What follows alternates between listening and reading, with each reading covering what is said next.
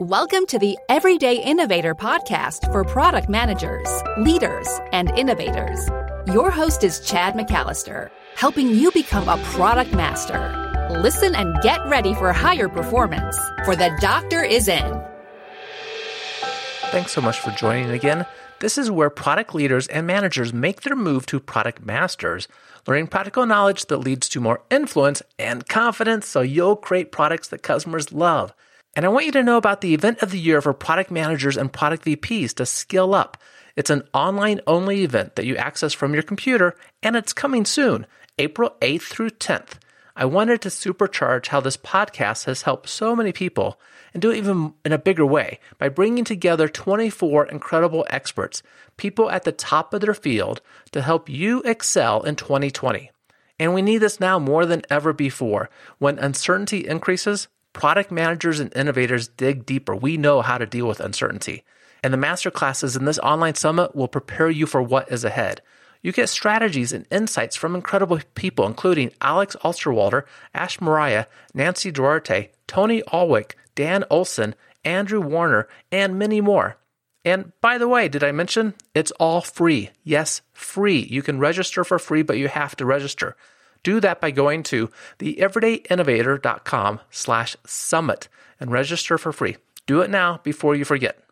And check this out. This online event is being promoted by the best product management communities, places with incredible resources for you. For example, Product Management Today. I love this place. They have new free resources every day that you can customize for your needs. Product Management Today is a community of more than 72,000 product managers. Wow, that's a big community. And Product Management Today brings together the widest set of expert thought leadership content from more than 200 leading sources. Powered by Aggregate technology, like Aggregate, but it's Aggregate, they combine machine intelligence, smart algorithms, social media, and audience-driven data to deliver the most relevant insights to you directly in your inbox. That's insights customized to your needs. Sign up today to receive the custom curated content. Sign up today to receive your custom curated content at productmanagementtoday.com. Did I mention it's a community of more than 72,000 product managers? Oh yeah. And now on to our topic for this episode. One of the most powerful tools available for product managers and innovators is, wait for it, it's reframing. Yes, reframing. We use it in two primary ways. First, to help us solve the right problem, and second, to take an existing innovation and apply it in a more valuable way. Our guest is a master at reframing, teaching organizations how they can use this powerful approach. He also shared the tools of reframing in his book, What's Your Problem?, published by Harvard Business Review. Kind of a catchy title. His name is Thomas Wedell-Wedellsborg, and he has helped innovators across the globe. His contributions to innovation earned him the recognition as a top 20 international thinker. Get ready for some reframing. And remember, if you want to go get all the insights in a written format, we take the notes for you.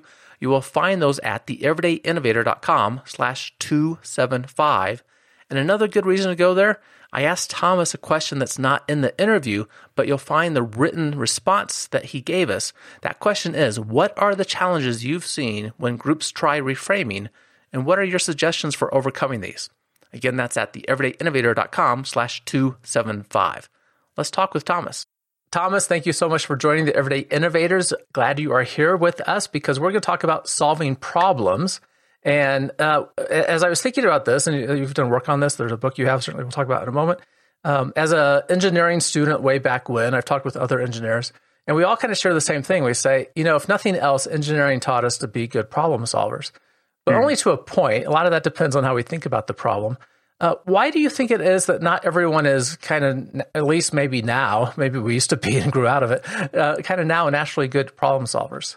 I think it's because there's almost a missing part of problem solving. When you look at it, there's two components. There is what you can think of as idea generation, and that's the part we're normally very good at. Like most people are adept at coming up with new ideas to solve a problem. There's another half as well, though, and that's what's called in the research called problem finding.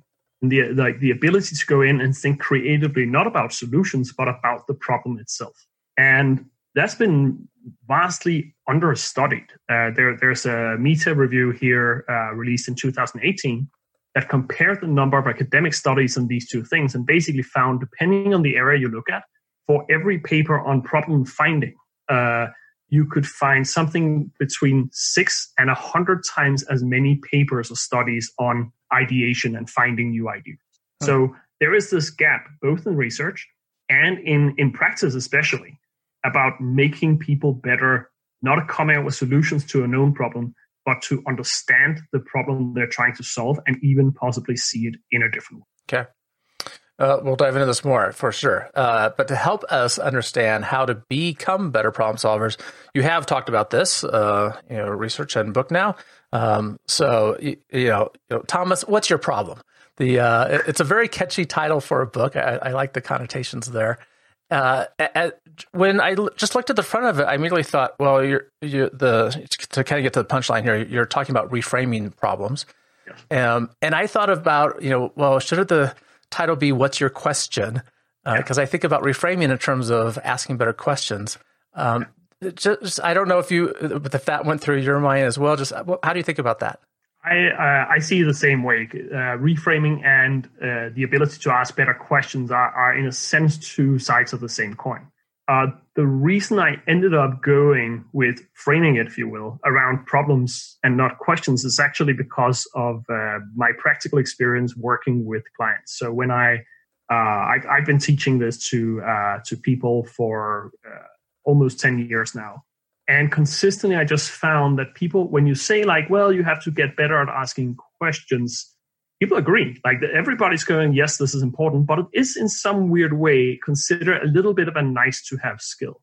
Whereas when you talk about problems, that's something that's people's own language around things. They don't necessarily go in a meeting and start talking about asking questions in different ways and so on. But everybody knows that kind of feeling like I have a problem. And that's just, it has an immediacy to it that I felt most people reacted to in a better way. Mm-hmm. This is not a nice to have skill. This is absolutely crucial, not just for product innovators or organizational innovators, but also in our personal lives, for that matter, or go to talk politics, if you like. The ability here to deal with problems better. And so problems became really the focal point of the book. Yeah, and it makes for great connotations of the phrase, "What's your problem?" It's very catchy as well. But when we look at problems, it does often, if we're paying attention, it often seems to be the case that we spend a lot of time going down kind of a rabbit hole in a matter before we figure out, oh, this isn't the real problem. This is like a symptom of what's going on. And sometimes we never figure that out, and we're not moving things forward at all well.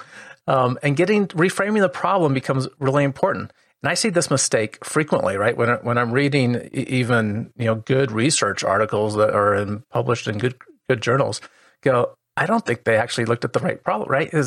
It's easy for all of us to stumble across this. So I'm hoping you can help us understand how we can do a better job thinking about, are we really looking at the right problem or not? Maybe to get started on there, I thought you might have an example you can share to help lead us into this, and then we'll talk about some of the tools or steps. Yeah, and I have several real-world examples I can share with clients, but the one I like to start with is actually a quite simple one called the slow elevator problem. And I'll share it in a second, but the reason I like that story is it captures some essential things about the idea of reframing, and also how it's different from what you might think of as like root cause analysis and methods that your listeners may be familiar with as well. So the slow elevator problem is that you are the owner of an office building, that your tenants are complaining about the speed of the elevator is too slow and they're annoyed. Now, what most people do, well, they just take that problem for granted, and maybe they don't even think about how it's framed, and they immediately jump into, I got this. I'm an engineer. We need bigger hydraulic motors. We're going to make this thing go faster, put in a little bit better control so it will stop right. We got this figured out. And that's so intuitive to many of us. And I think especially engineers who are really good problem solvers, like, okay, making the elevator faster, I can figure that out. Now, when you talk to landlords who have experience with this type of problem, they often suggest a slightly different type of solution, which is to put mirrors up in the hallway around the elevator. And of course, what happens is people go like, "Oh, I'm busy. They look up and they go, "Oh, it's beautiful," and they forget time. Now, the mirror example is that's important for several reasons. Because first of all, it's a solution to a different problem. The mirror does not make the elevator faster. It solves the problem of people being annoyed with the wait. That's the core idea of reframing, that going in, you can still solve the problem probably by going out and buying a new elevator. But you might be much better off, do this much in a cheaper way, by putting up a mirror instead. Mm-hmm. The mirror, to be clear, is not like, aha, this is the solution to slow elevator problems, because this still, of course, depends on what's really going on. If the problem is that people are late for important meetings because of the elevator, then a mirror is not going to help you much. Then you have to go look for other framings of the problem as well. The mirror is just a very memorable example of the core idea that you can find better solutions by questioning the problem you're trying to solve. Right. And in this case, a much less expensive solution than my approach of redoing the controllers and the hydraulic motors. Yeah. And if I can add to that, I think the reason I also like that example is that it displays the difference between, there's really two ways of looking for new framings on a problem. The one people are good at is to delve into the details. Like, we have the problem here now. Why is the elevator slow? And then we try to look for some creative part of that system to make it faster. Maybe we can spread out the lunch breaks so people don't all arrive at the same time, whatever it is. What the example also highlights is you have to be careful about just delving into a problem that's been put in front of you. Because very often the solution is not to stay within the frame and scrutinize that really carefully, but to actually try to step back and see, is there something else that has nothing to do with the speed of the elevator that we can consider trying to work with? Yeah, it's a very different problem. People are getting annoyed waiting for the elevator versus the elevator slow getting me to the right floor. Exactly. There's one, I think about this in a different context, but I wanted to share it with you. It's one of my favorite reframing examples for innovation. And this is Wisk, the laundry detergent. And so Wisk's claim to fame was they were the first liquid laundry detergent, right? So before this, we only had powders. They held the top position in the market for 10 years. And then this thing Tide came around that was a competitor, right? And they did a really good job branding, and Wisk was losing their marketplace. And so their reframing was to say, okay, how do we make our product better, right? And you think about that, if we're a chemist, we'd go, okay, maybe we can formulate it differently, make it do a better job. And at the time, what was going on in the population was we had the white collar generation occurring. There were people men primarily, right? Were predominantly wearing white collars to their professional jobs.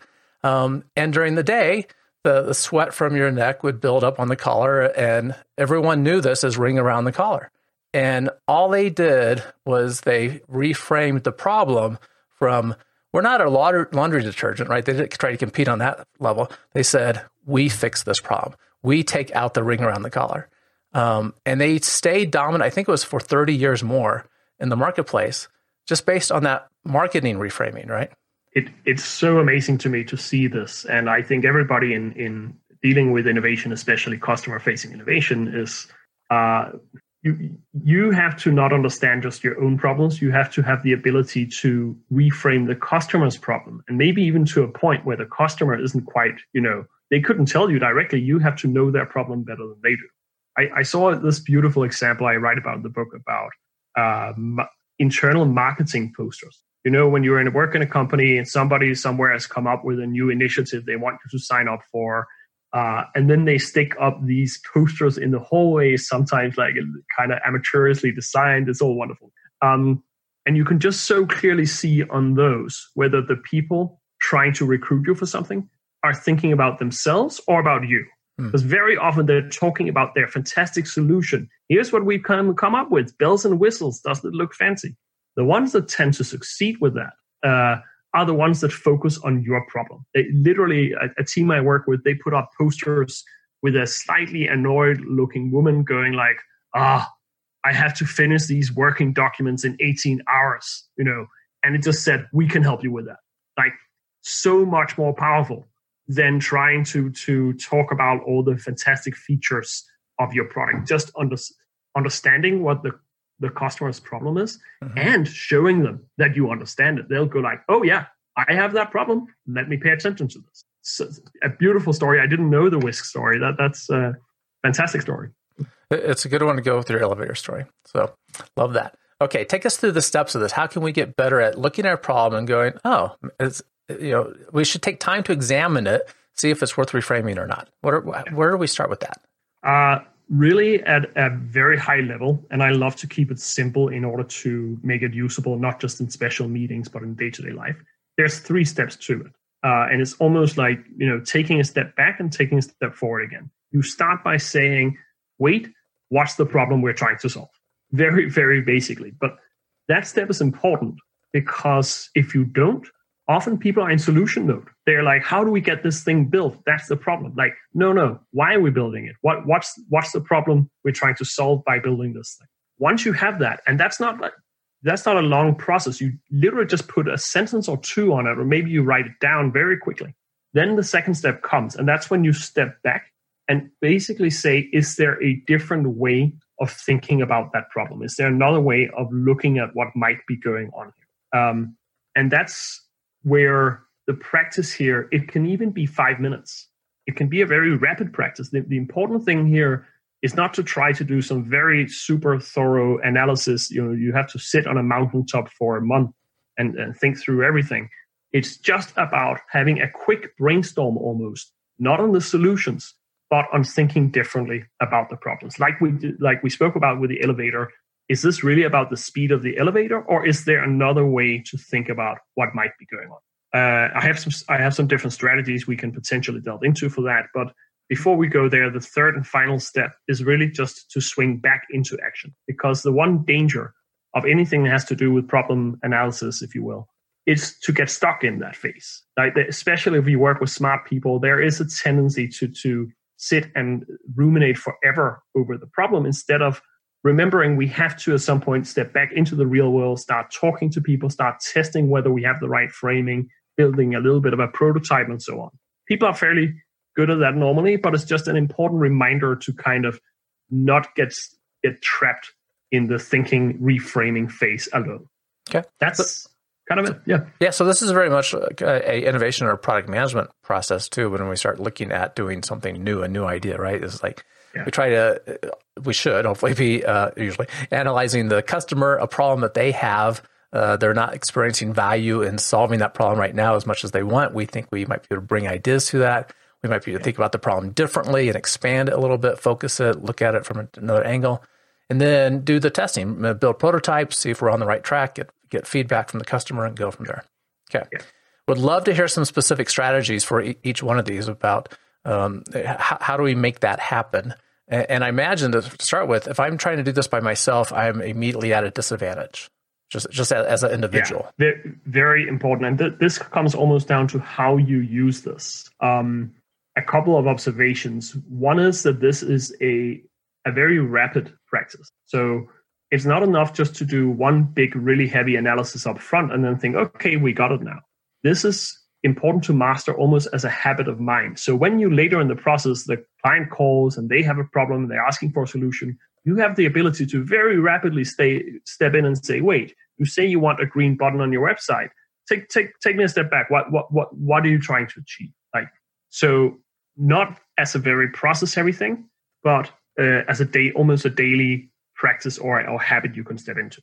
The second thing, and that's what you bring up, is really, it's so difficult to do it alone. You can, and that can be an okay starting point when you have a problem.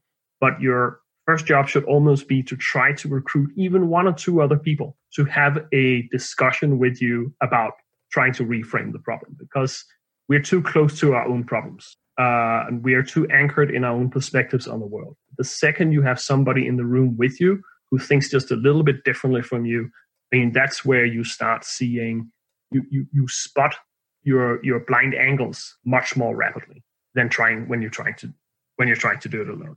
So that's like a rule of thumb, if you will. other ideas. Now, what I create in the book is really, I have tried to boil it down to a few simple rules or almost ways of questioning that helps makes you better at finding those new angles on the problem. And they came out of essentially my work with my clients, where I just started to notice which types of questions were consistently good at kind of bringing up a new angle on it. So I'll share an example or two of those strategies. We've already spoken about the importance of looking outside the frame, not jumping in directly and asking, why is the elevator slow? But stepping back and saying, is this really about the speed of the elevator, or is something else going on? Another powerful example, I think, or perspective, this is from root cause analysis, is bright spots. You go in, you try to look for positive exceptions. Has somebody else dealt with this problem? How do they cope? Maybe has somebody dealt with a similar problem, or even in the most fascinating case, have you solved this problem before? This is something I write about in the book, but in therapy, there's actually a whole tradition, a discipline built up around the assumption that people already know the answers to their own problems. They just have to be guided to find them. If you have a conflict in the family, your Thanksgiving dinners are always tricky. Was there one Thanksgiving that was different? Where you had a harmonious time together with your family? What was different about that day? Like when you start looking for bright spots, that really comes back to Kepner and Trego's original work on root cause analysis. Powerful method. More of those if you want. Yeah, that'd be great. I love that one. The positive exceptions. Right? Has this been solved in some aspect before? Or was there, like the elevator, was there a time that you weren't thinking about how slow the elevator was? Exactly. That's right? Good. Rethinking your goal, not just being clear about what your goal is, that's important, but also actually questioning whether you are aiming for the right goal. I'll share I often like to use personal life examples because they're very memorable and people can kind of recognize it. You may have a friend who's always complaining about one of their family members. And it's very easy when a friend is doing that, is kind of to lean in and kind of say, oh, yeah, your sister, she does sound like she's being very unreasonable. Now, you might think that the goal is to support your friend in this and like sympathize. But deep down, what most people want is to have better relationships to their families. So maybe your role is actually not here to bond with your friend over this, but to challenge them. And to try gently to nudge them towards seeing in this case, their sister in a kind of more human light. So one of those things about thinking, what are we trying to achieve? What is the real or the best goal here for us to focus on, instead of just focusing on what's stopping us from making progress, if you will. Mm-hmm. Other examples, there is a beautiful one this comes back to the outside the frame thing, but there's a company I know that builds radars, and when you build a radar, well, that's typically for a government organization or something like that, and they have this whole list of specifications that you have to fulfill and do it as cheaply as possible. What they did very creatively was to say, apart from all these specifications, is there something else that's actually important when you're working with a radar? And they realized that most radars, they require something like 40 different specialized tools to maintain them. So they went in and said, that's not good. We can do this much better. And they ended up, the radar they suggested, which ended up winning, they said, you know what? Our radar, you can maintain it using only 2 tools that you already have. So such a beautiful example of just thinking beyond the scope of the problem that's presented to you and finding some new angle that really matters to clients. Yeah, and that point is very important for us as product managers and innovators, right? Looking at ways to add more value. How's the customer wanting to solve the problem? How are they doing now? What's their actual problems within that? And I can just imagine, however they did this research, right? Just ask their customers, or they were the ones doing the maintenance, or they went and watched and participated in the maintenance. And you quickly go, wow, that's a lot of tools to deal with. Yeah. And it's so fascinating to me when people develop that ability to step back and almost reflect on their own ways of working. One of the other examples, I talk about this method calling looking in the mirror, which is not the elevator mirror, but the idea of looking at your own role in a problem and trying to figure out how to do something different from what you're currently doing. In the product development space, I tell the story of a manager called Maya Sin. He worked in Nickelodeon. And they had this challenge that they built a new app for kids. And they knew from testing kids loved the app. But when they had to sign up for it, most of them dropped out of that first-time sign-on process. Because why? They had to get to put in their Verizon password in order to get access to it. And none of the kids, they just dropped out of the process. Now, the team initially just went in and said, okay, we are masters at A/B testing. We are going to A/B test the heck out of this thing. And they did. And they hundreds of permutations of the sign-up flow, and none of them moved the needle. What made the difference was their leader, Maya, he stepped back and he said, you know what? We need to act differently if we are to solve this problem. And he said, instead of like getting stuck with all this A/B testing, we're good at it, but it's not working for us.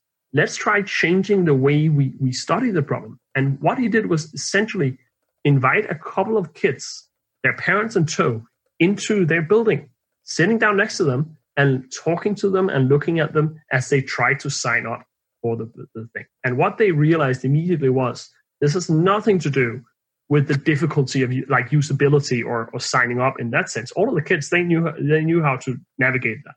The central issue was, if you ask a 10-year-old kid for a password, that tells the kid they're in a place they shouldn't be. Like a website asking for a family password, that's like, this is not something I should be doing.